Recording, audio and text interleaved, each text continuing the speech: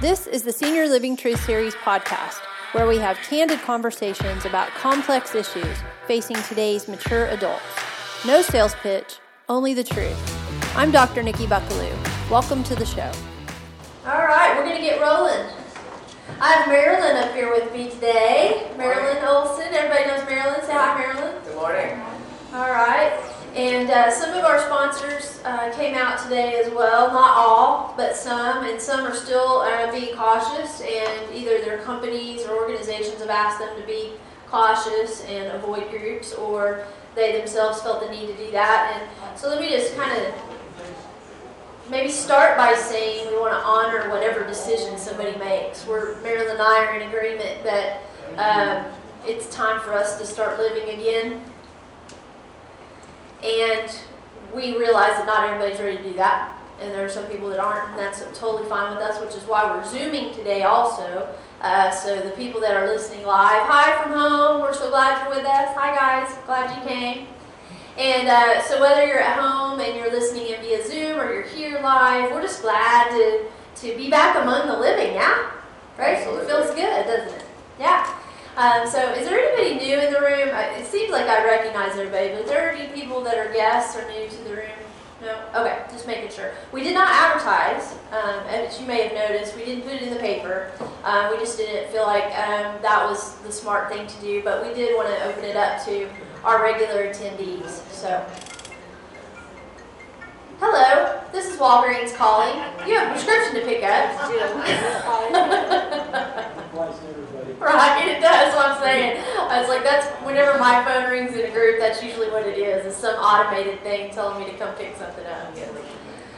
Well, you guys know me, I'm Nikki, and Marilyn's going to be up here co-presenting with me today, and we're going to be talking about the subject matter, which is very relevant all the time, but even more relevant now, which is the truth about attempting or preparing to stay put.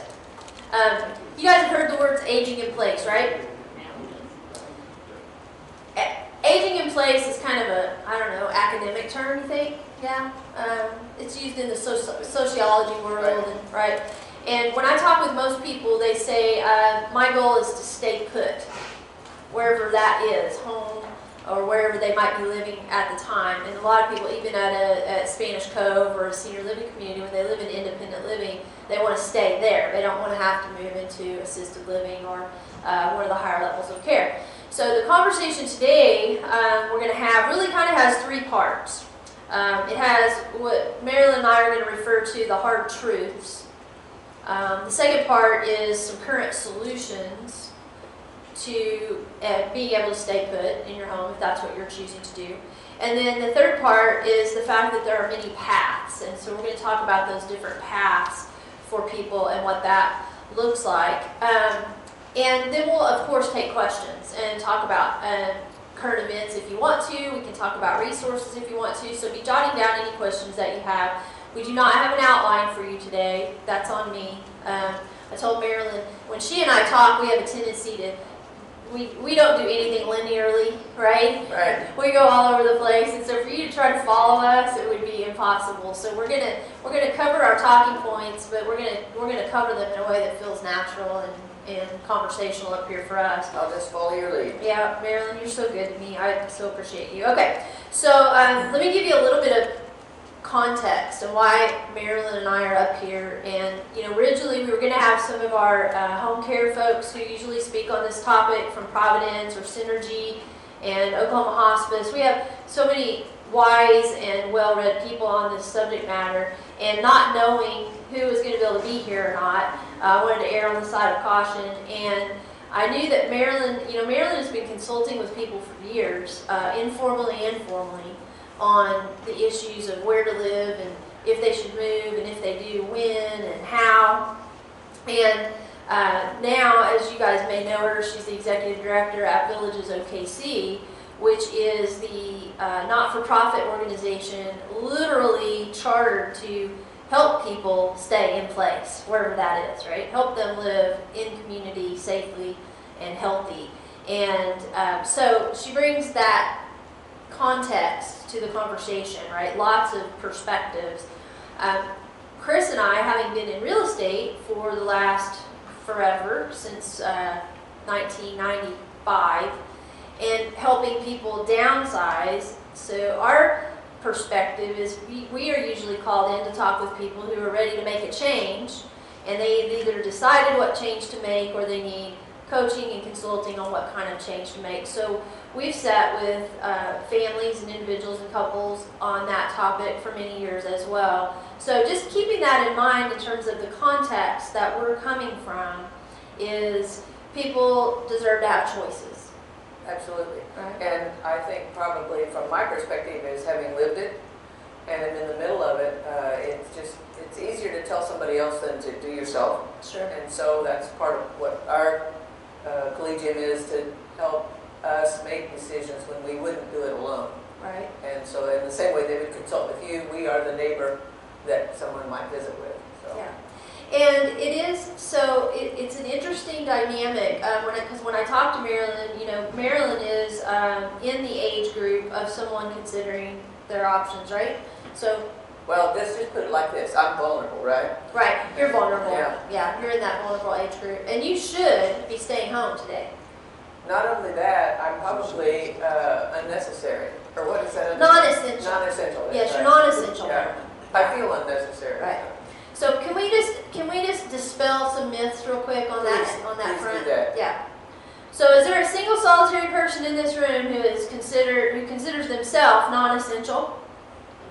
I hope not, because if so, we need to have a conversation. Every single person in this room is essential, right? To someone, for something, and definitely as a person, right? That word non-essential just really bugs me. It does me too. Yeah. In fact, it bugs a lot of businesses. It does, yeah, right? And the word vulnerable. I kind of went on a Facebook rant earlier this week because of the executive order saying that all people over the age of 65 and those who have these particular illnesses should, the word was should, not shall this time, should stay home. And I about lost it because I thought, who in the world does he think he is? Now, obviously, he's covering himself, right? And this is kind of a political thing, and we know their positioning and all that. But to set politics aside, you should be able to do whatever the heck you want to because we live in a free world. And we've got to be cautious. Can we add that on to the end? Right? So who gets to choose whether they came today? You or the governor? You did. Yeah. Right. By the way, for anybody who did not watch that, it's still out there. I would encourage you to take a look at her. My rant. It's well articulated, and they're my words, but you did them well. So thank you. Senior Living Truth Series on Facebook. It's on the Facebook page, yeah. And I sat down with my video camera and I just put my earbuds in and I just said what I thought. That was real. I didn't even think about it, rehearse it, or write down any talking points. I was just speaking from the heart. And it came from, Marilyn and I have both been doing a lot of conversations with people that live both in retirement settings and in their homes, and just getting perspectives from people.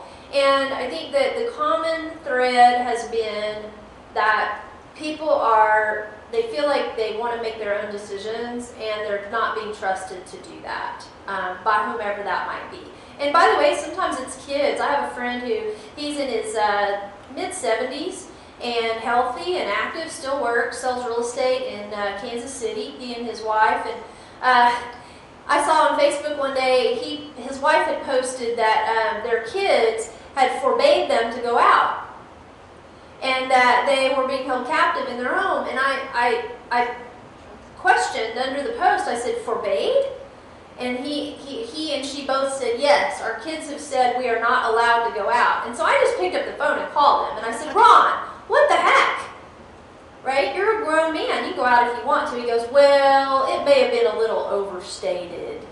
I said, well, okay, let's be honest here. Are you not going out? And he goes, oh, no, we walk the dog, and we've been to the pharmacy, and we go to the grocery store. And I said, then quit putting that crap on Facebook.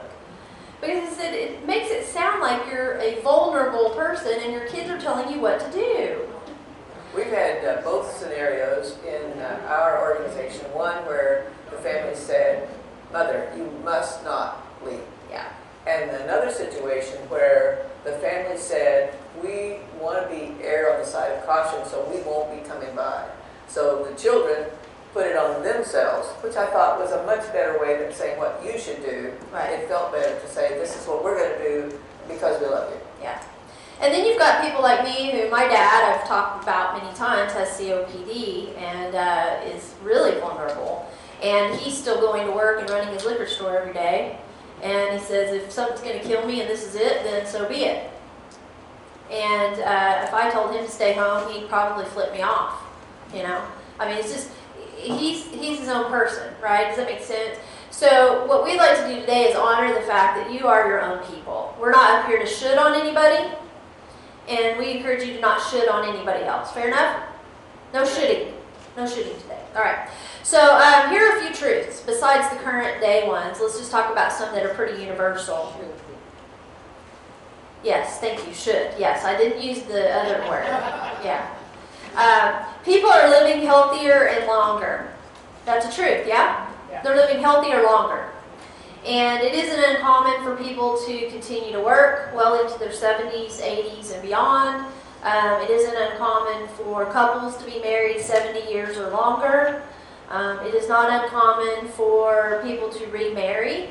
And again, you know, and there's age spans between those marriages. I have, you know, couples that are sometimes 15 years apart and so on. So these are things that we're seeing that cause people to be able to stay in their home longer, right? That's exactly right. Caring for each other often takes care of the other half of things. That goes away if one spouse is no longer there. And, you know, statistically, the age gap, like where they always say women live longer than men, right? Well, men are closing in on us, ladies. So you're doing a really good job of taking care of your men because they're living longer. That was supposed to be a joke. Only a few people laughed. Okay. All right. So the second truth is the older we get, the more difficult some things become. Can we all agree on that? And that's not just for people over 65. That's from 20 to 30. It's harder. From 30 to 40. It's harder. I'm coming up on 50 next year, and it's harder to do things than it was when I was, you know, 10 years younger. Yeah. And then all my colleagues and friends tell me that wait till you're 80. All right, and then I have 2 clients right now out at Spanish Cove that are in their 90s, and they tell me wait till you're 90. Right? So it doesn't get easier. The real question, I think, is the when. Yeah. And it is easier for me to see it for someone else than it is for me to see it for myself. Yeah. So I think the hardest thing is maybe not even the what, but it's the when. Yeah. And an example of that is with the loss of hearing, and I've just become so much more aware of hearing. As soon as I get my eyes fixed, I'm going to go for my hearing test. So I'm going to try to live what I preach. But it seems to me that hearing really shuts you off from society, and it's so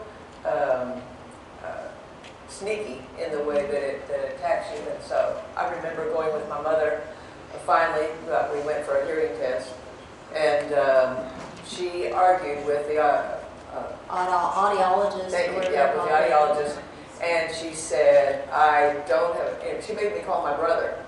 So he would tell her that she really was difficult, you know, that her hearing was difficult. Anyway, it was hard to accept that. So I'm trying to be more forthright about that and be willing to at least check and listen to the numbers and take action on that. But I think when to get the hearing aid, I mean, all of those kind of things, it's the when that's the issue. Well, and it's interesting because if you study the psychology of that issue, like her saying, I'm not hard of hearing. And she told me I just needed to speak louder. Right.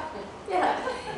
We adapt. We're adaptable people. So we learn to adapt, and so we've adapted, and so we think things are moving on just fine. The people on the outside are looking at us and going, I see a totally different thing, right? Because they're seeing it from a different perspective.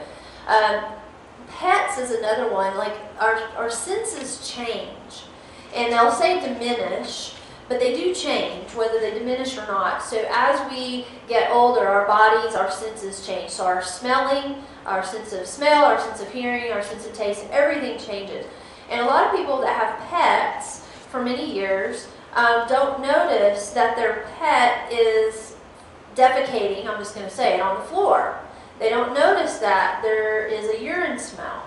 And it's because their sense of smell has been distorted. It's changed. And so when you try to tell someone that there is an odor, and they'll flat out deny it. No, my pet does not use the bathroom on the floor. And I'm like, but there's a spot, which they can't see, and I can smell it, but they can't smell it. So as we talk today about some of these things, these are truths, right? And that won't happen to everyone, but it can happen to people. And so we've got to have backup, right? We've got to have people in our life. Do you ever have a friend or someone when you're with a friend, and this may be a younger generation thing like our kids, but let me just tell you what happens. So and this is girls, so men may not get this. Some girl will walk by in clothing that is way too tight and unflattering. And my friend will look at me and go, she doesn't have any friends. Because if she had a friend, they would what? Tell her. That's exactly right. We all need those friends who will tell you the truth. Yes, your butt looks big in those jeans. Do not wear them. Right? We all need those friends. And by the way, that's usually our spouse until it's not. And so when your spouse is no longer able to do that for you, you got to replace them with somebody who will. One of the things we do is work really hard on giving someone permission to be that sounding board. So, will you tell me when I don't look good in the jeans? Right. You know, and I have one daughter in particular who is, she's kind, but she's frank, and will help me get rid of clothing when I need to, and all of those kind of things. But I have to give permission, because the minute I make it difficult, then she's going to back off because it's too hard. But a real friend will tell you. Yeah. I have a family member right now in my life, and I won't say who it is because it's just not necessary. But he is having some cognitive impairment, and he is not taking care of his hygiene like he used to. And he's always been impeccable with his hygiene. Haircuts, beard trimmed, clothing, everything. Showered twice a day, because if you mow, you need to go shower kind of thing, right? And he's not showering at all during the week. And we got together for a meal or an appointment, and when he got in my car, it about knocked me down. And I thought, oh my gosh, I'm going to have that conversation, right? And I said, I need to tell you something that you're not going to want to hear. Is that okay with you? And he said, yeah, what? And I said, you have got to take a shower. And he goes, what do you mean? I said, well, you smell bad. And you need a haircut. What's going on? Right? That's a red flag, first of all, that something's going on. But having that conversation, and when I was talking with his daughter and his son, I said, you guys have got to tell him when he needs to take a shower. And they were like, oh, we can't tell our dad he needs to take a shower. I said, well, then you're not going to want to take him out to eat. And it's a hard conversation to have. And you don't ever think that will happen to you, right? Nobody thinks that will ever happen to you. This person happens to be only 65 years old. Right? This isn't about somebody who is way up there in years. This is like you said, it's not about age. It can happen to any of us at any time. You know, that's one of the situations I think where good habits can help. Again, I refer to my mother just because she was a good example. But she ate by the clock, because truth is, she wasn't hungry. She drank water by the clock. And she, was bathing with everything. She just did it as a part of her routine, which protected her, and I know extended her life, and certainly made her much easier to live with. So. And for people who don't know, your mom, she just passed a little over a year ago, right? A year ago, February, right. She was 103 and a half, so. Yeah. She. And lived up with Marilyn for how long? 10 years. 10 years.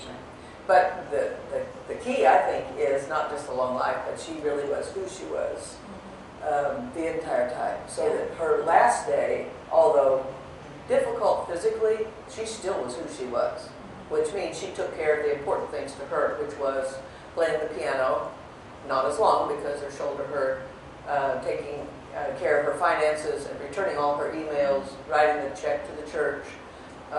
So she checked off the list just like she did every day. Every day was the same way. Yeah. So good habits help protect me from myself. Maybe it's a good way to say it. Yeah. Or at the very least, if people know you have these habits and something changes, that's a red flag to say, I need to check on something. Precisely, Right. The next truth, on the next page, Marilyn, I've got is the world has changed. The world has changed. Can we agree? Yes. Specifically, helping neighbors is less frequent. Family members nearby to help out is less frequent. The kindness of strangers is less frequent. And there are some small remnants of that, right? And there are people trying to recreate that, like villages. Senior living communities, certainly like Spanish Cove and Bradford Village and our others, are creating that in their environment.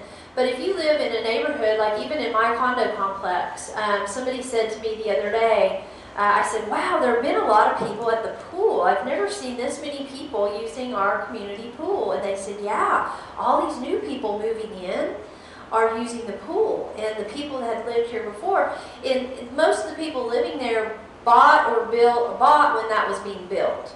And so what was it, Chris, in the early 80s? Early 80s. And so they were retirees, most of them. And so now, fast forward, many of them are in their 80s and 90s. And so what's happening is they're downsizing out of those two-story townhomes into flats, or they're moving out into one-levels or into senior living communities. And so now the newer owner is moving in, and it's changing. Well, the lady that was telling me this, she said, I don't know anybody here anymore, right? And the people that used to help their neighbor is becoming fewer and far between because they don't know each other, right? So nobody would walk down to my door and say, can I borrow a cup of sugar? Because we just don't know everybody like they knew everybody for 20-some odd years. So Marilyn, let's talk a little bit about widowhood, right? In this, the world has changed. What would you say the trend used to be, say even 20, 30 years ago, when someone lost a spouse? What would happen in the community?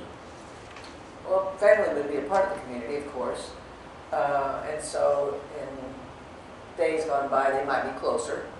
In the greater community, the church community, the neighborhood community would pitch in and help out as far as filling the gaps and seeing after and so forth. So I think your point about knowing each other is really important because you do business with places that you know and trust, and you do interaction with people that you can give and take with. This reciprocity, I think, that you're talking about with the neighborhood.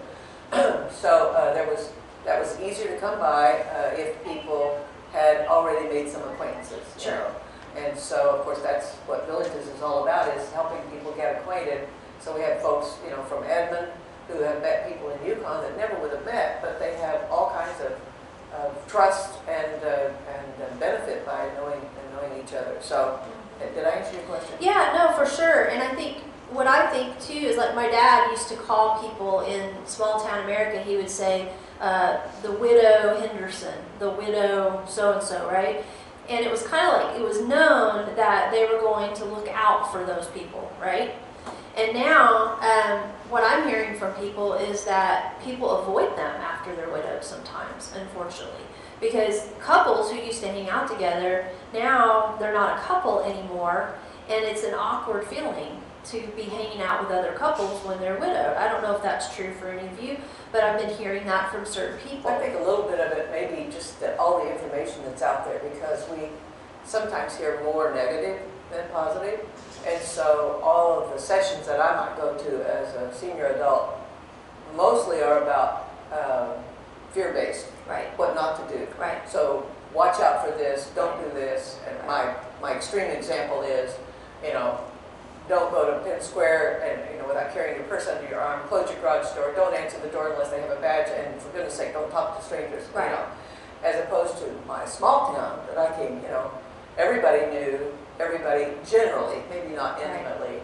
And so even the younger ones, even the high schoolers, would watch out for a new widow, for example, because that's everybody had to help each other.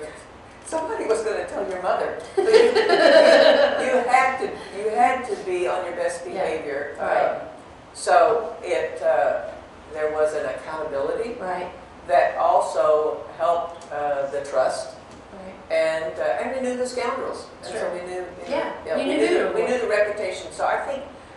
great challenge is too much negative information and not us getting to taking the effort to get to know somebody well enough so that when there is a situation, a crisis, Right. that I will feel free enough to say, can I tell you something hard? Right. Because Right. you don't do that on the first meeting. You know, Right. this. Well, you better not, because there may not be a second meeting if Yeah. you do it on the first meeting. You know, I had a phone call last week from a young lady. I say young lady, I don't know how old she was, whatever young is. She said, I need some help with my mom. She's living with me currently. She doesn't want to live here anymore. She wants to move out into her own place. She's legally blind. She doesn't walk well. She has diabetes. She went through this litany of things wrong with her mom, but her mom made the decision she wanted to live independently, and so she was going to honor that. And this would be the 8th time she said she had moved her mom in the last 5 years. Now, I don't know the dynamics of that, and I don't care to guess, but what she was calling me about was trying to hire us to help her resettle her mom in her new place. She said, I'm exhausted. She said, it's just me. She doesn't have anybody else to help her. That was the other thing, is that families used to be big, right? Some of you may be one of 9 kids, or 6 kids, or 5 kids, and guess how many kids people are having now? 1 or 2 at best, and 1 or 2 may or may not be living near, right? And so the family systems have shrunk down to where like this young lady said, she said, I just don't have the energy, I need help. So families are delegating things to paid providers. That's the other kind of thing that's happening in the world. The next truth is social isolation can be as deadly as a disease. I bet some of you are experiencing some of that right now, right? Like being held up in your house. Marilyn, talk about your experience in talking with some of these folks that are literally shut in during COVID. Well, it's extremely difficult, and I think that's why some of us are here today. Is we're saying enough is enough. Yeah. We're gonna make our own decisions. So I think it's always about choices. But we moved to communities like Spanish Cove and Bradford Village to be with other people. We're made for community, and so I think it's really important to seek that out. One of the things that's kind of exciting for me as we're finally getting started with villages is, of course, we're all about connecting, and we've been doing that mostly through Zoom and phone calls and mail and so forth. But we have started a men's group, or the men have started, called a He Shed. Oh, a he shed. A He Shed. It's not a she shed. Not a she shed. Yeah, it's a He Shed. Basically, just guys getting together because men are accustomed to working, so we need a purpose to meet, and you can only have coffee so much and so forth, but doing is easier, and so they are fixing things for single women, for themselves, for just fixing things, and talking, because men talk better when they're doing things. So sometimes you have to look for ways to connect people that are acceptable. Because I've had folks say to me, well, I don't need any more friends. I mean, I have all the friends I want. I'm just fine alone. But the truth is, they feel better when some things happen. You know? Sure. So if there's a reason, I know in my own case, I would reach out, and sometimes I would ask them to do it for me. So no one wants to be needy. Right. So to say, you need to get some friends or you need to get involved in something else doesn't go down as well as saying, I really need a little counseling today. Would you meet with me? Right. It does us both good. But putting the onus on me makes it a little bit easier. Sure. Just like having something to do right. for the guys. Does that make sense? Yeah, reframing it. Yeah. And the fact is, community is really the thing here. Even homebodies, right? There are people that are self-proclaimed homebodies, right? Totally fine. And even self-proclaimed homebodies need social interaction from time to time. And so to be isolated or homebound for an extended period of time without the ability to get out is where loneliness comes in, right? There's a difference between being alone and being lonely. Like, you guys understand that concept. And the longer people are isolated, the more lonely they become, then the more apathetic they become. And so that's where, again, communication with friends by phone is great until it's not. Because when you no longer hear well, guess what you quit doing? Communicate on the phone. Right. Right. And with Zoom, as wonderful as it is, I mean, you can't touch. Can't, right. And we need that. And You know, there is nothing like a hug from my grandbabies. And I don't care how many Zoom calls we have or how much we FaceTime, there is nothing that can replace the feeling of grabbing that little baby up and shaking them and kissing them on the cheek and then going, "Ew, stop it, Dee Dee," right? There's just something about that, and a hug from your spouse. And then when you're widowed, now you don't have that daily hug from your spouse, and now your kids live out of state and you don't get that weekly hug from them. So the social isolation aspect is a truth. Now, this may not be a message for you. You may be sitting there going, "I don't need that. I don't need that." Well, I guess what my point is, there are people in your life that probably do. And so if you don't, think about the people who might. I know my grandmother on my dad's side, she was very difficult. Very difficult. And not a lot of people liked her very much. do you have her genes? I'm probably a lot like her. And she drove was it a Dodge Maverick? Is that a Dodge or Ford Maverick? Little Maverick. And she would spin out of the driveway when she left, throw gravel everywhere. It's hilarious. She was paralyzed in her 40s by a stroke, and she was just obnoxious. She would take her cane and she would smack the window at the pharmacy where I worked, so I would come open the door. The pharmacist would say, "Nikki, your grandma's here, hurry, go, go, go," before she hits the window with her cane, you know. But she didn't get a lot of human interaction contact. She didn't get a lot of hugs. And she looked forward to Sundays because my uncle would come with his kids and we'd go over, and that was her social interaction for the week, because people kind of avoided her. And so I think about her frequently. I think, how many people are living in a community, a senior living community right now, who are used to getting their hug from somebody, and even though they're getting a phone call and even though they're getting some attention, they're not getting those hugs. So social isolation is a big problem. Well, let me just interject. Yeah, please. One question we've been asking ourselves at Villages OKC is, name the person that you could go to at any time of the night or day and ask for anything without calling in advance and arranging it. And conversely, name the person that could tell you anything, you know. And so when you get isolated, and if you don't have good habits, it's really easy to let a lot of things slide, be it bathing, eating, drinking, or whatever, and really not even realize it. Yeah. So the socialization is beneficial in many ways. Well, you recently mentioned to me that you had an incident with someone who had fallen. Right. I think it happened last night, actually. One of our village members had been calling this person for 4 days, and no response. We're independent, so there was no really reason, but just there was a gut feeling something is not right. Called a close friend who's a member, went to the house, couldn't raise anybody, went around back, found her been lying on the floor for 4 days. And so sad, nothing broken, but apparently it was dehydration. So she had been alone and was not lucid when they picked her up. And so it just forgetting to drink enough, you know, can make you crazy. A UTI can make you that crazy. I mean, so you need somebody to say, "Your slip is showing," or whatever the word is, right? Does anybody wear slips anymore? No, usually it's your skirt's too short. Oh, okay, all It's right. the other way around, yeah. They don't say that to me.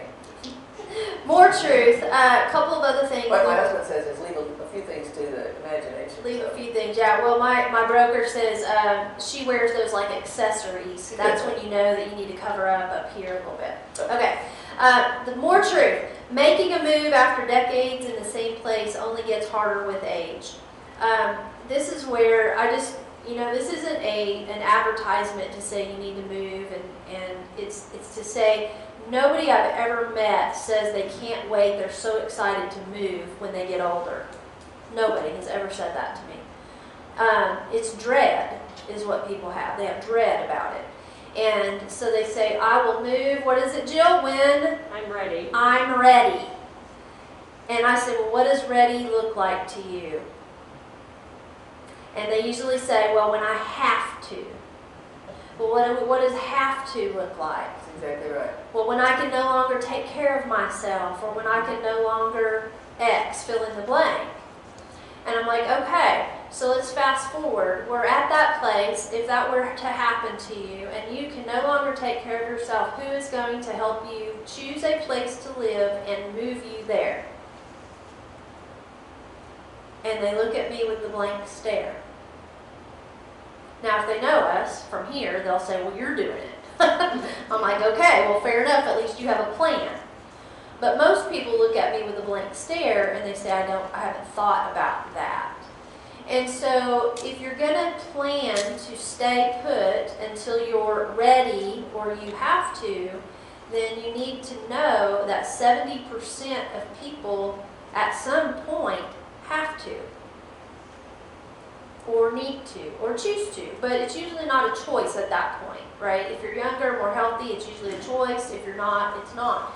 And I'm moving a couple right now. Jill called me, and they're at Spanish Cove, and they're moving out of their independent living community into assisted living. And I'm not really sure why. They haven't told me. I didn't ask. It's none of my business.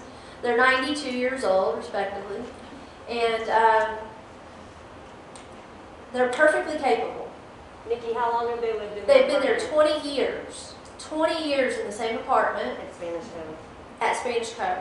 And they're genealogists, I'll just say. And they have more stuff than 3 households of my own.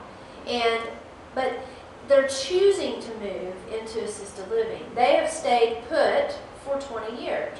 They had a plan, though. The difference was they had a plan because they knew when they were in Spanish Cove that if or when they needed to, they knew exactly where they would go, who they would call, and who would get them there, right? Most people that live in their own home don't have that strategy mapped out. Does that make sense? So what I would say to you is the truth is it gets harder, not easier, the older you get. Specifically if you have a disease process. Well, I think or illness. your point about decision fatigue is really important. Oh, my gosh. My analogy to that is just cleaning a closet. Sometimes it's not that I don't want to get rid of the stuff, and it may look like I'm reluctant, Right. but the reality is just dealing with it is just so overwhelming. Yeah. And so that's why I call daughter number 2 over, who will sit on the floor and so I'll pull out things and I'll say, but, and she'll say, no,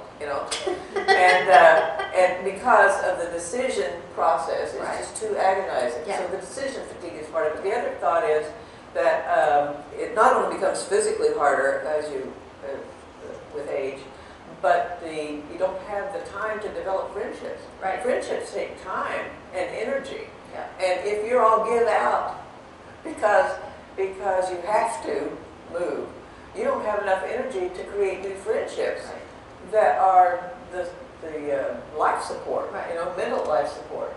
And so I need a lot of friends, and I need deep friendships. So broad friendships, deep friendships, and that takes time. So I want to work at developing those all Right. along, because I know some are going to be passing away. I mean, I'm not, because I'm living, right? Right. So, but some are going to be passing away, and so I need to keep increasing my friendships and working with that. Because the next truth is, if you don't do that, formal support costs money. And let's just be honest, there is help out there. We have some amazing sponsors, and we have people out there that do this for a living. Even our team, people go, it's going to cost me how much to move? I'm like, well, look how much stuff you have. Right? It costs money to hire people to come help you. Unless you have what? Friends. Or family that you like. And that will come help you. That like you. And, well, thank you for that. And friends that are in a physical position, may not even be about age as much as are physically able to help you. I had a gentleman we helped move a year or so, maybe 2 now. Actually, he was part of my dissertation that I did for my doctorate. And he said, I have a group of friends. He said, we golfed a lot. And he said, we golfed 2 or 3 times a week. And he said, they dropped me off one day at my house, and as I was walking up the steps to my back porch, my legs gave out. He said, I fell. I hit the side of the porch, fell in the bush next to the porch. They fortunately had to go down to the cul-de-sac and make a turn to come back out, and saw him laying in the bush. and picked him up. And shortly thereafter, within a few days, they told him that we can no longer do this. We can no longer pick you up and take you golfing and bring you home like this because it's not safe. And they themselves said they could not get him out of the bush. Their strength, they didn't have the physical strength. They had to call the fire department and have them come help. So even, so your friendships only go so far. So now formal help. So if you're going to plan, and we're going to get into the planning next, is you've got to plan for having friends, having a deep, trusted social network, and if you're going to need formal support, potentially, how you're going to pay for that. And it's costly. I mean, let's just be honest, it's costly. So if you don't have the means to pay for private formal support, then you need to do some homework on what community programs are available and what kind of subsidized programs we have in the city that you might qualify for. And that takes time, energy, and work to do, even for us as professionals. When someone says, this is my budget, and I go, okay, and I know that they can't afford whatever private pay options I have there, I'm like, it takes multiple phone calls and many hours to try to locate a service that will work for that person if they qualify for it. And then it takes them many hours of applying. So it's not something you want to start when you're in the midst of a crisis, right? That's exactly right. In fact, I think that's maybe the cost is one of the more misunderstood things. I met with a family just recently who were helping parents older than me. And really, they didn't want to interfere, but it was all this kind of thing. And so they were just going to bring some help in. But if you look at, $20 an hour, and if you look at 24 hours a day, because Dad was wearing out taking care of Mom, I mean, that's $14 grand a month. I mean, you can move to a pretty nice place for $14 grand a month, I would think. Yeah. And so sometimes it's just having... You could cruise all year round for $14 grand a month, right? It's just having the information to make wise decisions. It's like, well, do tell, I didn't know that, Right. And so it was an obvious decision. They also, in this particular case, thought Dad was holding back all the information. He wouldn't tell them the finances and whatever. The truth is, they'd never asked him. So we had a family meeting. It was just amazing how much better everybody felt when you just get some of the facts out there, Yeah. So. Well, and frankly, from a child's standpoint, I would say to you, it's easier if you, as the parent, approach that conversation and say, we want to be forthcoming, this is what we've got going on, this is our budget for should something happen, than it is for me to come to them and say, I don't want to get in your business. I do, but I don't, right? But I need to know. It's a very uncomfortable conversation, and I will tell you, my peers, I've surveyed my peers, and they're not doing it. They're not doing it. They're not having those conversations. They are not going to ask their parents. They think their parents don't want to tell them, and it's not that they don't want to tell them, like you said. It's just everyone's trying to be respectful, and somebody's got to open the conversation. Better just not knowing how. Right. Just how to start it. And I think it's becoming on the adult, the senior adult, to open the conversation. And that's what we work hard at, is to say, I'm choosing this. In fact, in our gift book, we have a letter that says, this is what I want. We've trained you well, and we know you'll make wise decisions and whatever. And if when we get to whatever that point is, I don't accept it with grace, please know that that's not the real me. This is the real me. Right. So listen to this, put that in writing, Yeah. because it is difficult. Yeah. And so we're trying to develop a culture of senior adults who take the lead in that rather than be the hesitant one. And to change how others view that, we're not being hesitant. A banker, I may have said this to you guys before, so forgive me if I'm repeating myself. I was talking to our banker one day at Bank First, and he made a comment to me in the course of conversation. He said, people care more about their money than their health. He said, people care more about their money than their health.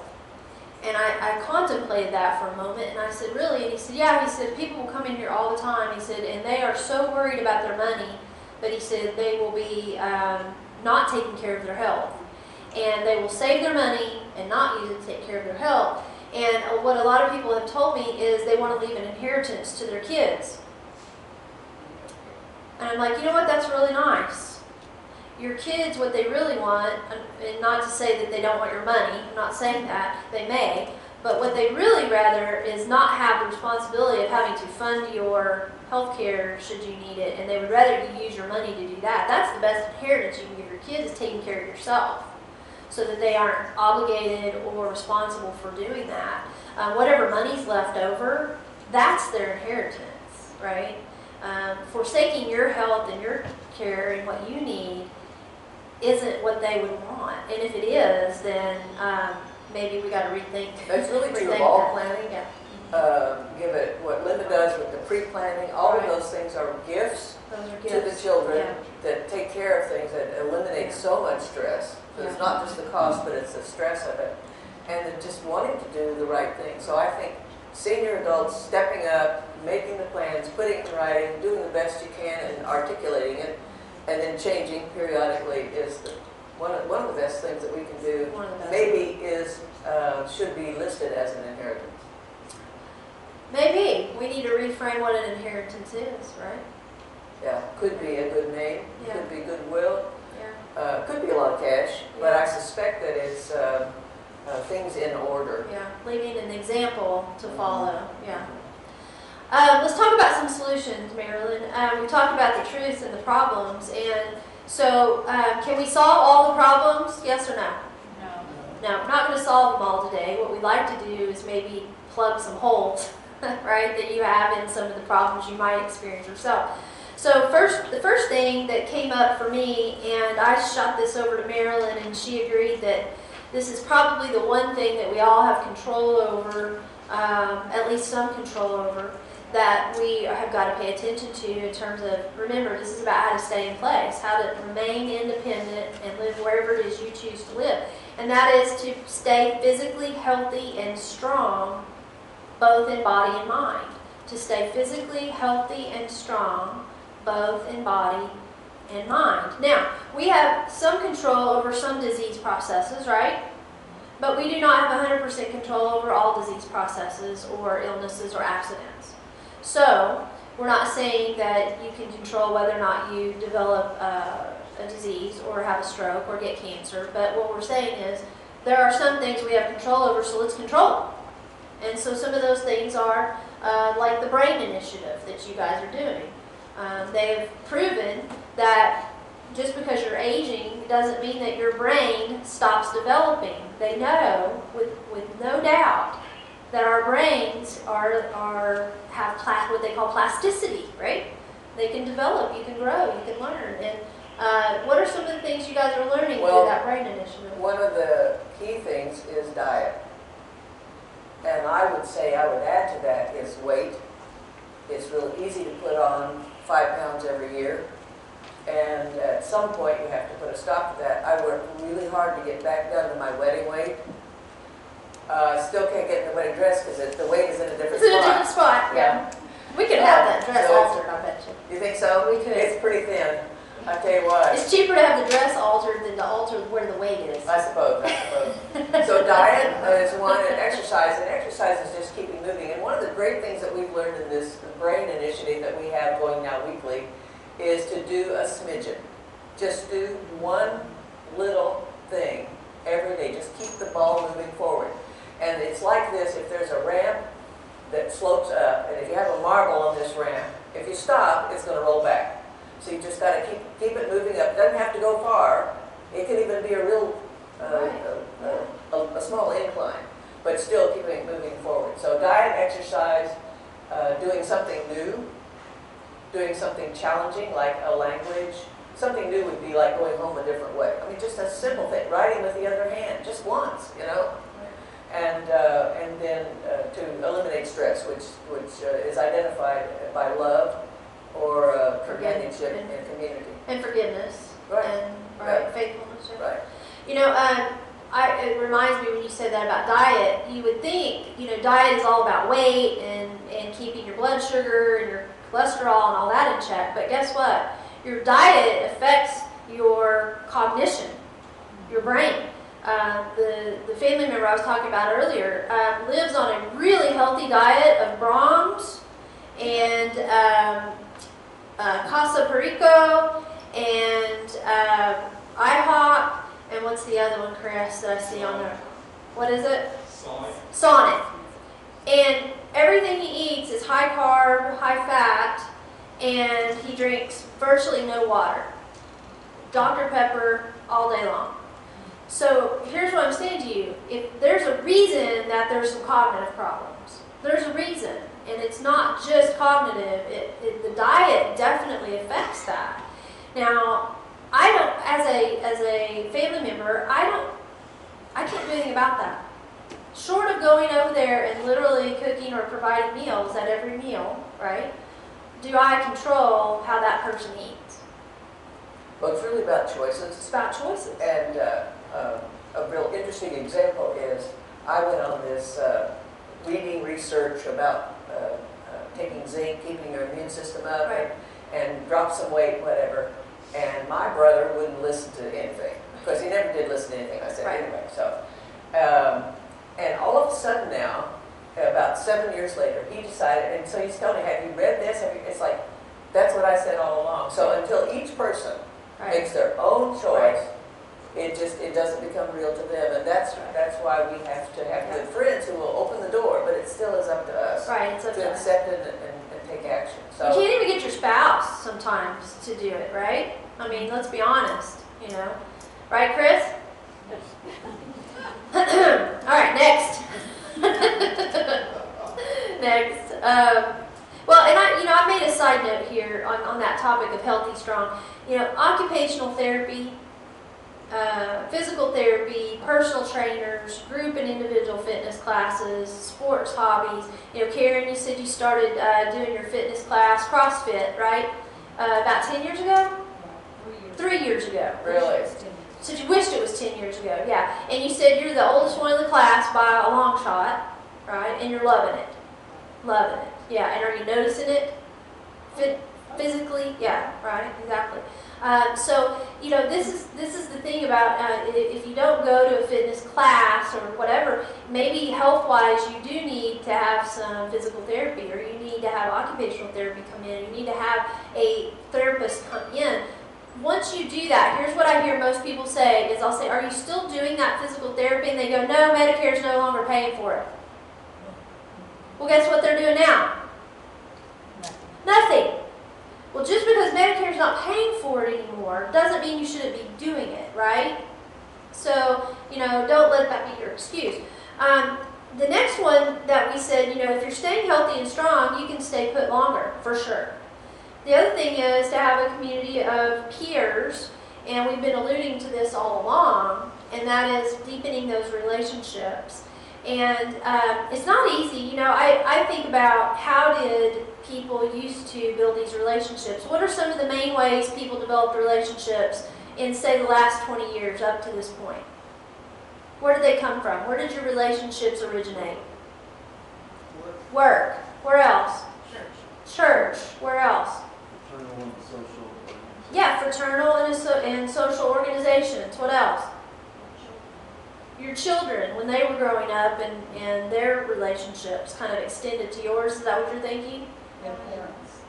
You know, other parents. Other parents, right, yeah, right, their network, yeah. What else? Neighbors, yeah, what else? Okay, so all the ones we named, think about the evolution of those. If you're no longer working, what happens to those relationships? Some of them stick, but most of them don't, right? What about church? How do those relationships, do they translate into everyday life?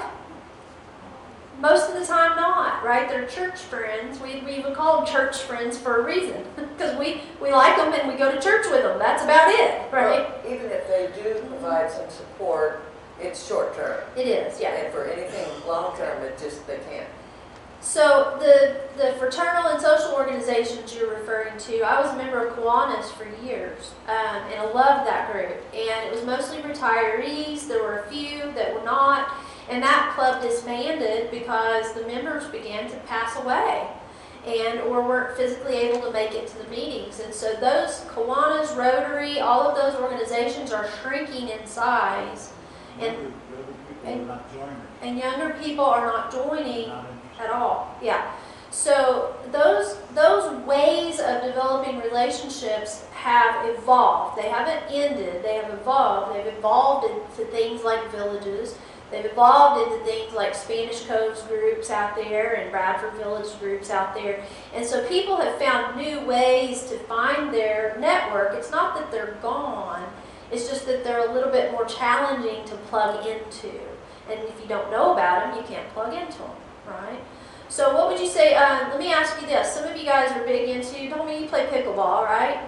No, what is it you play? Basketball. Who is it that plays pickleball? Must not be here today, but I've got some avid pickleball players. So the question is, if you were ill or had surgery, and you needed someone to come over and help you bathe for a week or so, or change some dressings, or bring you meals, would those people in that group do that with you or for you? You doubt it. No. Okay. So this is what we're saying, is that you may have a lot of friendships, but the question is there purpose? Do they have a mutual understanding that care is involved in that? And that's the difference. It used to be churches were that way. It used to be that when someone in your Sunday school classroom was sick, I know in my small town, everybody set up a meal calendar and somebody delivered a meal 3 times a day to that person's house until they were well. Are we doing that now? Some churches may, but I don't know of very many who are. So the villages, and I'm doing a little promo for them because those groups around the country, that's what they formed for, that's their purpose. It's organized friendships. It's organized friendships. That's their purpose and support. That's right. We had a situation that just happened recently. A very active widow. I think she's been widowed since age 54. But she was used to going everywhere. So she kept a very busy schedule at the Civic Center and everywhere else. But because of the COVID, she was isolated and she was going through some chemo. So she was very careful. Had worked through late night. Actually on some village projects because it was now her work, so Right. it gave her something to do. And she said she began to feel a little funny late at night. So it was now 11-ish. And she called her sister, didn't answer. Called a nurse friend of hers who didn't answer.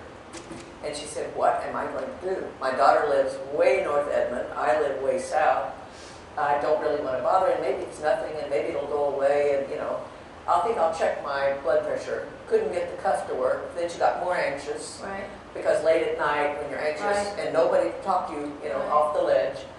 And she said, I happen to think, I have a list of village members, and I happen to remember, I think Elaine was a nurse, and I really don't know her that well, but I trust her because we did background check and all that. So she called Elaine, and it's not our normal system to call Right. directly, but she did. She came over within minutes, assessed the situation, and said, Brought her blood pressure cuff, I bet. oh yes, blood pressure cuff and a stethoscope, and talk calmly and put the things in order. So the short of it was, she said, you really need to go to the hospital, and she said, would you take me? And the nurse, village member said, I am not thinking that's a good idea. And so really, she began to listen now to her friend. In the meantime, she had her drink 40 glasses of water.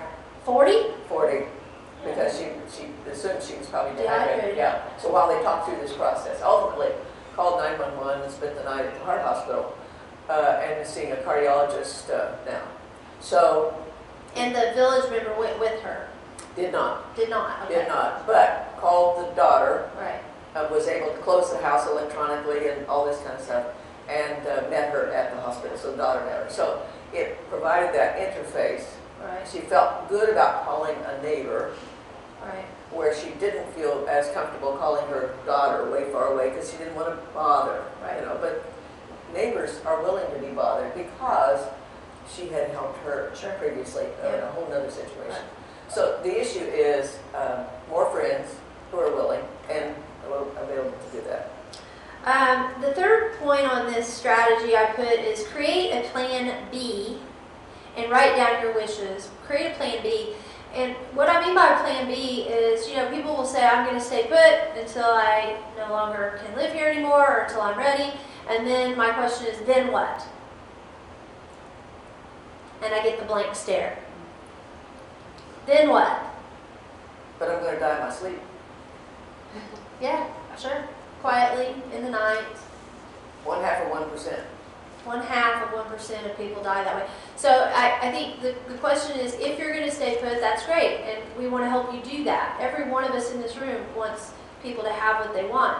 And if it can't happen, then what? And so to have that plan.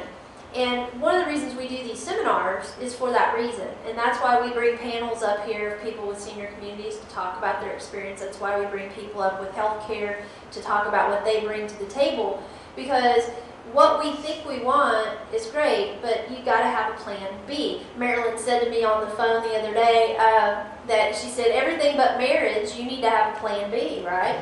And I thought to myself, I didn't tell her this, but I'm going to tell you now. I've always had a plan B, even for my marriage. Right, Chris? You killed me. If something happens to Chris, I want a backup plan. It's not been until about the last 10 years that I've decided my backup plan is I don't want another man. That's my plan B. I'm going to join the villages and create a bunch of friends and be done with it. It does take a while to train them. It does take a while to train them. But I say to you, I don't mean to make a joke of it, but it's the truth, and that is that we don't want to think about the things that are hard, right? We just don't. And I'm not saying wish them into your world. I am saying at least open your mind to the fact that you may at some point need to make that decision. And if you do, it's better to have a plan and have it written down for whomever it might be, whether it's your kids or your family member, niece, nephew, neighbor, whoever it might be. If you have if you do not have kids or you do not have family members, then you've got another gap to fill, right?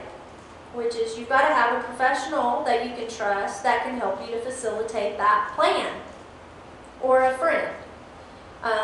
That's why we have in our sponsorship group, we have John Branscombe, who owns Guardian Angel Elder Care Services, because he serves as a fiduciary for people, and he charges $70 an hour, basically. So you're basically hiring someone to help you execute whatever plan it is you have in place. And he's not going to create the plan for you, but he'll help you execute. Now, he'll help you create the plan, but he can't do it in a crisis. Why? Because he doesn't know what you want. Now, here, let's just take it a step further. This is a slippery slope, but here's the thing. The reason John got into doing what he's doing now is because guess what? People don't have a plan, and then he is assigned to them by the court system as a guardian. And now, a perfect stranger, well-meaning, well-intentioned, is going to create your plan of where you're going to live and how you're going to live for you, with no guidance whatsoever, because you didn't leave anything for them to plan by. Right? Does that make sense? You hear me? So this plan B is not just, I think if something happened, I think I'll move to Bradford Village. I think I'm going to move out there to Spanish Cove. That's not a plan. A plan is I've checked it out. I know I can afford it. I know I'll qualify. And I've written it down for somebody and told them this is what I want. One other thing, Nikki, is that I have a responsibility to my friends to help them make a plan too. So not only for myself, but also to bring up the topic to someone else, to be a leader among my group, so that we're all raising our votes. Yeah. And it's much more fun to do with friends. Right? How many of you guys have gone on the tours with us for the senior living communities? I know several of you have. Right? It's fun, isn't it? Right? Caitlin, Jill, it's fun for them to come out, right? Were you ticked off that they didn't all move in that week? No. The goal was for you to check it out and learn about it, right? And I forget who it was, Jill, that I talked to last week, and also Caitlin. I'm helping people move into both of those communities in the next little bit. And they said, we've been on their list for something like 10 years or something, right? Like they've been thinking about this. That's their plan for 10 years. That's how it should be, right? It shouldn't be tomorrow, Friday at 3 o'clock, somebody gets a phone call and says, we need to find a place ASAP because mom's discharging out of the hospital. And that's how it happens the majority of the time. That's why we do these seminars. I mean, frankly, is to help you plan.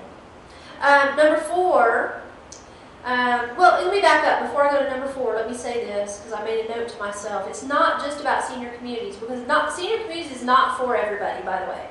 Not everybody's going to fall in love with that option.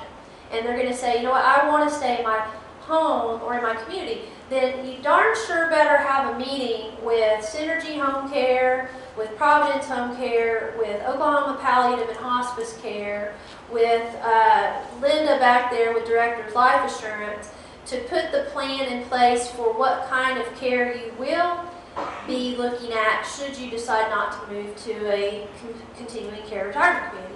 So if you're going to need care in your home, go ahead and do that research. They don't mind talking to you as well. They would rather you call and ask them how their services work and what the charges would be and how that functions than not. They would rather you do that research. They really would. Okay, number 4, sorry. Get your affairs in order and keep them current. Get your affairs in order. You referred to the gift. Go ahead and talk about that a little bit. Gift is basically a notebook. Dr. Joe's been through it, and several others I can't remember, where we put our information. So it's not the estate plan, it's not the trust, but it's where I put my information in an organized fashion so that someone who could help me short term in a crisis, a broken hip or something, or longer term would know what I wanted. Well, mainly it helps me think it through. It forces me to think about, okay, if I were to choose a retirement community, which one? Well, then I need to go tour some and find out all the details to make a decision. And then just organize the other information. I'm good. Veterans information and so forth. There's some things that we just don't think about till we write them down. And it gives us what I would call an algorithm, so that if this happens, then this. So if husband dies first, this is what we want. If I die first, then this is what we want. And so we make those plans and put those in writing, and then hold a family meeting so that the family knows what we've done. We've set a good example. We've also thought it through, which they appreciate. My own daughter said, yes, the notebook. I mean, she's been looking forward to it because she would be the one to make the decision. And then Is that daughter number 2? No, that's daughter number 3. Daughter number 3. They each have their own place. Okay. The interesting thing is that it prompts them to take action, which is what I think seniors should be the leaders. Right. Seniors should be showing the way. They don't know how to age, and we need to be showing them. And so it happened recently in our family. So we were finishing, the first time we all got together after this COVID stuff, youngest daughter said, someone, I guess a brother-in-law said, I heard Dana is about to put you away, Reuben, which means they had a discussion about pre-planning, okay? And so in the conversation, they asked my mother-in-law, who is 90, she'll turn 99 this year, what cemetery did you pick, and what are you going to do? Well, you could bury him too deep. Well, you could cremate. I mean, this whole discussion around the table happened because somebody took some action. Right. And so my urgency is for the people of my age group and is to follow a good example, like I had a good example, and lead the way rather than being drugged there. Right. It is about leading and setting an example. And I forget what I read, and maybe you can fill in the blank, where they said we're all elders in training, and so we're the elder, right? I'm training to be an older person, and so how does one learn how to age well? They look at the people in their lives, mentors, family, and loved ones, and they follow suit. That's how we live. That's how we've all done it all these years. And I look now and I go, who are my examples? And I have some really good examples, and I have some not so good examples. And I want my kids to have a clear path, right? Now they can still take their own road and do it their own way. But did you know also, and Linda probably knew this more than anybody, but I didn't know until last week, a client told me, did you know you can rent a casket? Sure. You can rent a casket. Now, If you're going to be cremated, that's the way to do it. if you're going to be cremated and you're going to have not an open casket, but just and the reason that this lady told me about it, she said her husband had a military funeral. He had, I forget exactly what it was, but she wanted the flag on the casket at the ceremony, but they were not burying him, and so she rented a casket. And she said it was the nicest casket. It was so beautiful. It was far nicer than one I could afford. And so I said, now they didn't bury it. She goes, no, you don't bury it. You just use it. It's just a prop. Well, who knew, Marilyn, right? And those are the kinds of things you learn around a table with people when you're planning, right, Linda? Yeah. Right? And that's the things you learn from professionals who are helping you plan these things. Well, you asked about the gift, and basically we take about 4 weeks to go through questions like that just kind of prompt each other in the discussion around the table. Usually we have at least a dozen people, and that discussion helps us do what we might have put off alone. In fact, for about a year, we gave away the outline for the gift here at the Senior Living Truth Series. Yes, a lot of people probably And haven't. to my knowledge, only one person ever created their own notebook. Oh, is that right? So the classes help Yeah. because it's better to do things with, Right. and so taking action on that. The other quick example is then you can know where to find it. All the information is in one place. I talked to Fred this last week, and he said, I have all my information filed. And his wife was rolling her eyes saying, yes, but nobody knows his filing system. You know. I had another lady who said she's got everything totally taken care of, pre-planning and everything. And then I said, now where would I find that? I would assume it was in the filing cabinet. And she said, oh, in the back of the closet in the toolbox, of course. Of course. So, because that's where she thought the Right. boogeyman might not Sure, look, you know. sure. But if I were the responsible person, I would be extremely frustrated trying to find her information in order to follow her wishes. To your point, we helped a client of ours who used to come to the Truth Series regularly and who is now unable to clean out her house because she moved into assisted living. And I was doing a Zoom call with her saying, what about this? What about this? What about this? Because she can't leave. And we were up on the plate rack thing up above in the kitchen where what do you call it? Plate shelf? And she had these like beer mug things up there. And we got to the very last one. There were like 12 of them or something. We got the very last one. She said, yeah, I definitely want that one. So we pulled it down, and guess what was inside? Safety deposit box key. Safety deposit box key. Her financial planner knew that she had a safety deposit box but couldn't get into it. That happens to children all the time. Safety deposit. Had we not gone through her items and literally she hadn't chosen that one and we pulled it down, we wouldn't have found that safety deposit box key, guys. So there's just, we think we're doing the right thing, but sometimes conveying that information is uber critical. We have two amazing attorneys as sponsors, Steve Cortez with Cortez Law and Jennifer Wright with, I always get these backwards, how to say them, Morse Ball Low or Low Morse Ball. Ball Morse Low, yes. And they're helping people do estate planning. And, they've done free consultations for people just to see if what their paperwork they currently have in place is up to date. And what they found is that a lot of people have done their estate plan, but they haven't updated them since tax laws changed. And so they just need an update. And so there are things like that not only do you need to create the plan that goes beyond your attorney's plan, it needs to go on through your end-of-life plan, but then having that updated on an ongoing basis, if any changes take place, is equally as important. And so number 5, and the last item, and then we'll have some conversation around this one, is to take action on the home place. Take action on the home place now.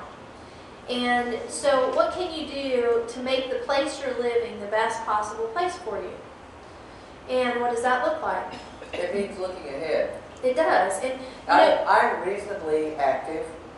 I'm learning to play pickleball, and I'm moving about a lot and involved in life. But we have grab bars. We have taken steps In fact, this weekend, Jim's making a new step just to make sure that we have as much physical things in place that would prevent an issue. Right. Even lowering some of the items that I need to reach for on the cabinets, and just moving them down Yeah. so that they're easily reached and I don't have to get up on a stool. So thinking ahead, Right. because I want to be the best Nana for a long time. And that takes some significant work, you know. Yeah, it does.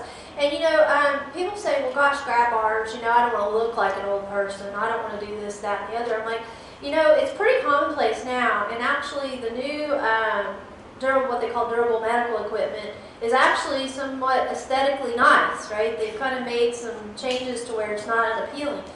And little things that you can do, like putting in a high-rise toilet instead of the low seat toilet seat, and just those kind of things. Cabinets, door handles rather. Instead of having door handles like this, having the lever door handles, you can do that over time, right? It doesn't all have to be done at once. But those are just the kinds of things. I tell you, somebody who usually comes to our seminars regularly, his name's Eddie Sisson. His wife passed away a few years back, and they had built a house, and he did the most research I've seen anybody ever do when they built this house, and they built that house for her to live in until she died. And they did an amazing job with the counter height and the door widths and the handles and the appliances where she could get to things from a wheelchair. And it was really impressive, and he's very proud of it. And he'll be able to live there indefinitely should he choose to, because the house is equipped. Now, most of us live in a house that we plan on staying in, not building a house. And it's harder to equip those houses. It's harder to equip an existing house than it is to build a new house with all the bells and whistles. But there are people out there who do that. Matter of fact, we had a lady on one of our panels a couple years ago. Her name's Kendra Orcutt. She has she's an occupational therapist, but she does remodels, and I think it's called Home Rehabs by Therapists is the name of it.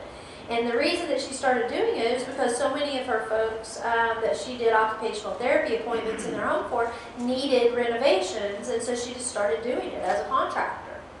And there are people out there that know how to do that stuff. You call your regular home contractor and tell him you need a grab bar, and you don't give him some guidance on where you want it, you know where you end up getting it?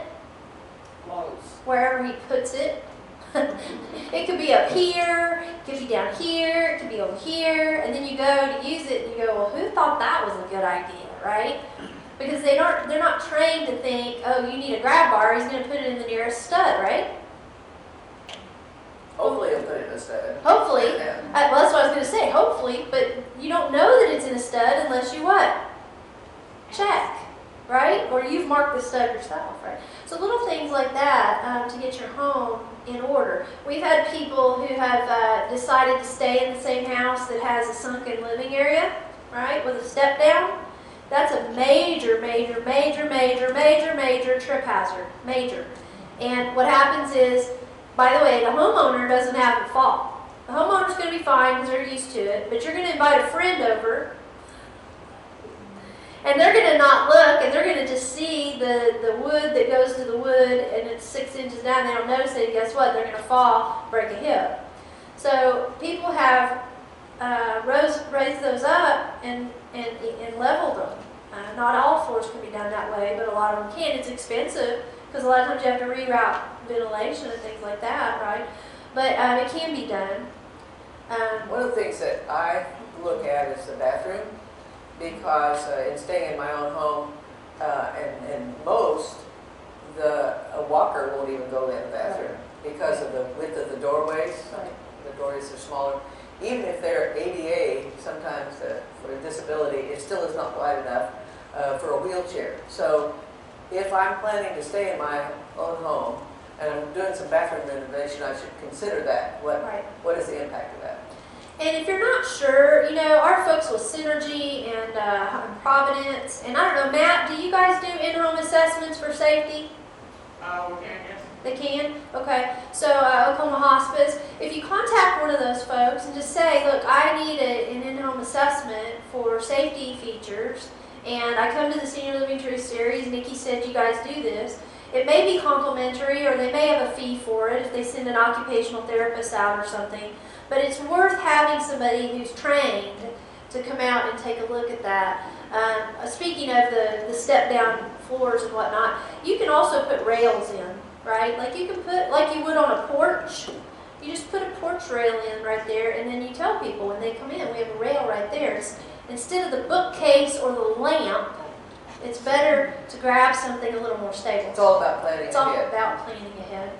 All right, so Marilyn, I'm going to have you speak to this because we kind of added this as a close, and the fact that when changes need to be made, it's based on criteria and not necessarily in years. Just because you're 65 doesn't make you vulnerable.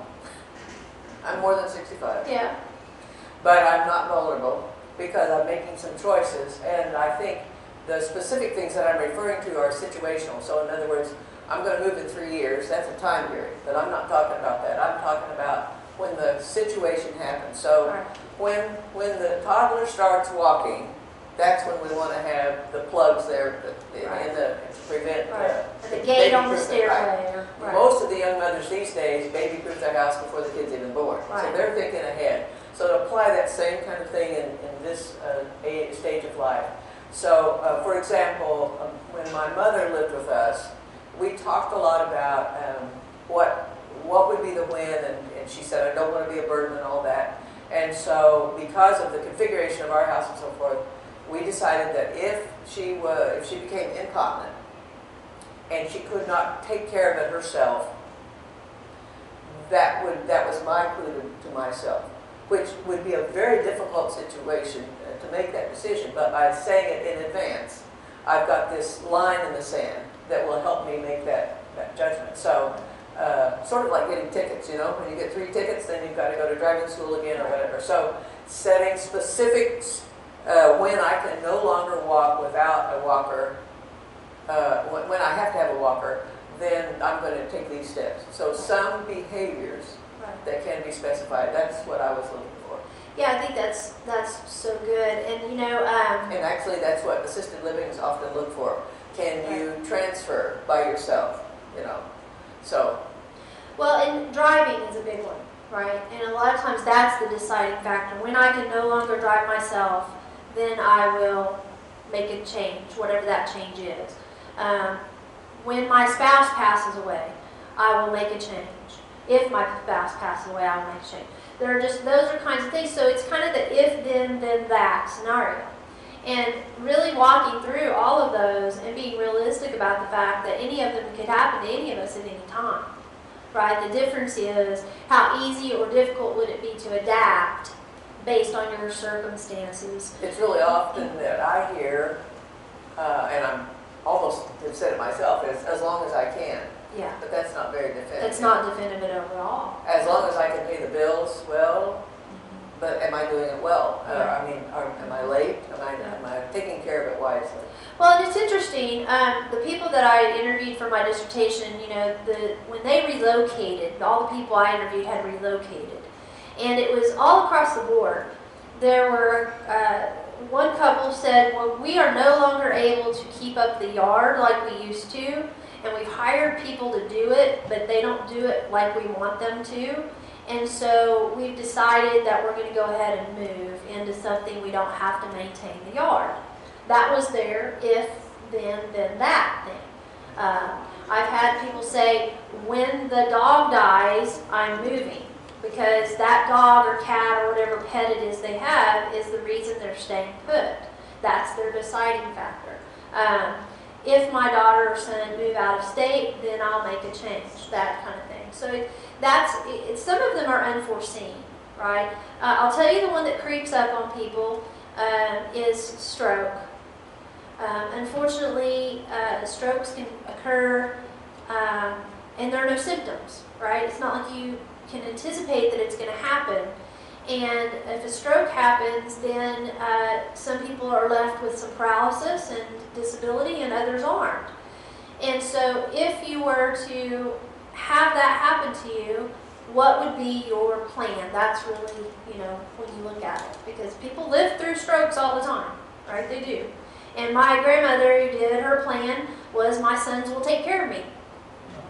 And they did, because they lived nearby. And it was a pain, and they did it, because that's what you do. But guess what? Her daughter who lived out of state didn't. And if her sons had lived out of state, who would have, right? She'd have needed a different plan. Nikki, it's really difficult for me to think of myself having a stroke. Yeah, So it's helpful sometimes to look at what's happening around me. yeah. So if I see that in my church group or neighbors, and then what would I do if I had that situation or Yeah. this situation? And I'm going to say this because it just hit my heart. I don't know why or where it came from, but couples in the room and people that have couples that they know, we cover for each other, right? Lovingly, we do.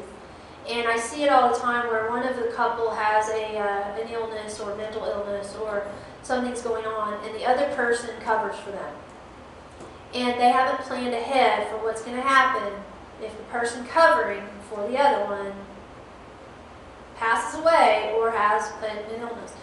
And so I'm just going to plead with you that if you have a spouse or know someone that has a spouse with dementia or a disease that's going to progress over time, causing them to not be able to care for themselves, that you have this hard conversation and that you create that plan.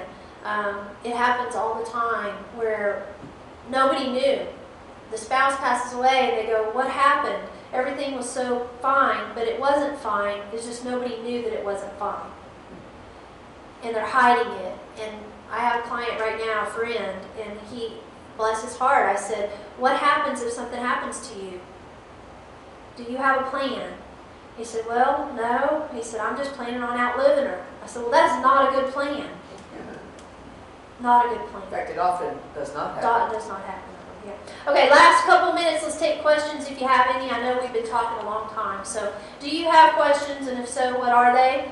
Yes, ma'am. Where are good sources to get a home assessment? Home assessment, like for safety. Right. So you can contact, if you have Medicare or your supplemental insurance, if you'll contact an occupational therapy company, any occupational therapy, and I'll tell you, I would call Providence or Synergy first. They're our sponsors, and they're on that list that was on your table.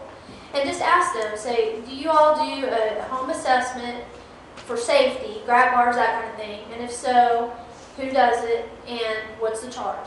I would guarantee you that the rehab centers can help you with that as well. So if you were to contact Mercy Rehab or any of the major rehab centers, they probably have that. Again, there's going to probably be a fee, and it's probably billable. My guess is it's billable. A lot of times this kind of thing, if your doctor recommends that you get one, then they make the referral, right, to the occupational therapy or rehab company, then it's pretty much covered at that point. So if they tell you there's a charge, see if you can get a doctor referral. Within the village, we have a number of people who are early retired from community health service, and so we've done that for each other. Yeah. It's a free thing. Sometimes it's just common sense. You can find a list of things just to check on yourself, just like, do I have loose rugs? I mean, you can go down a list yourself and find that. Absolutely. It's a good starting point.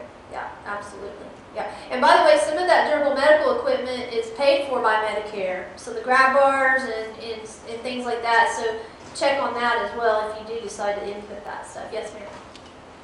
If you have access to a wheelchair,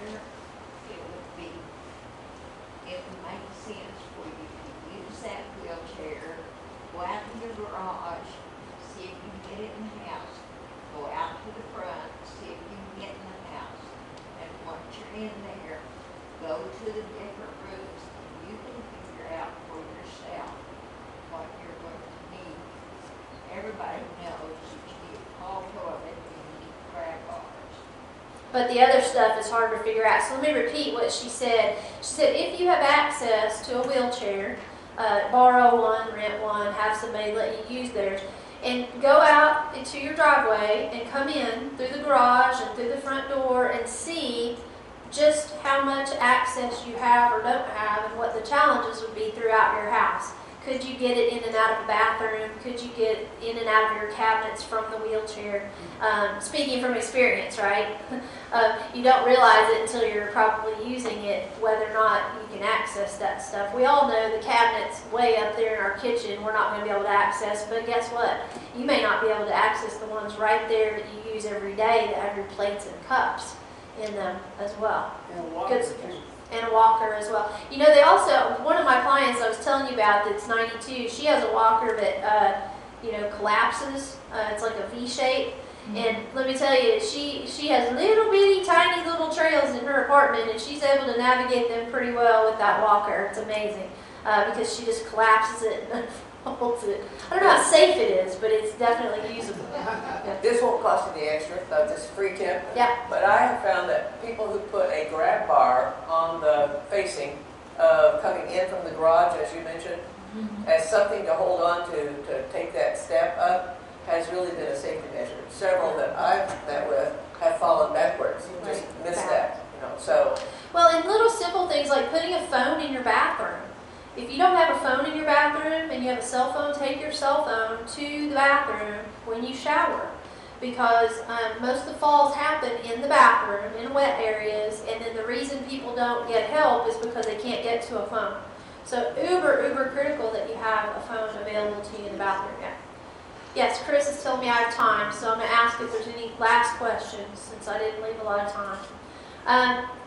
Takeaways from today. I'm just curious. How many of you took at least one thing away from today you're going to take action on? What are you going to do today? Tell me. I'm gonna go and see if I can access every room in my house. Go and see if you can access every room in your house. Perfect. Good. I saw a hand over here. Yep.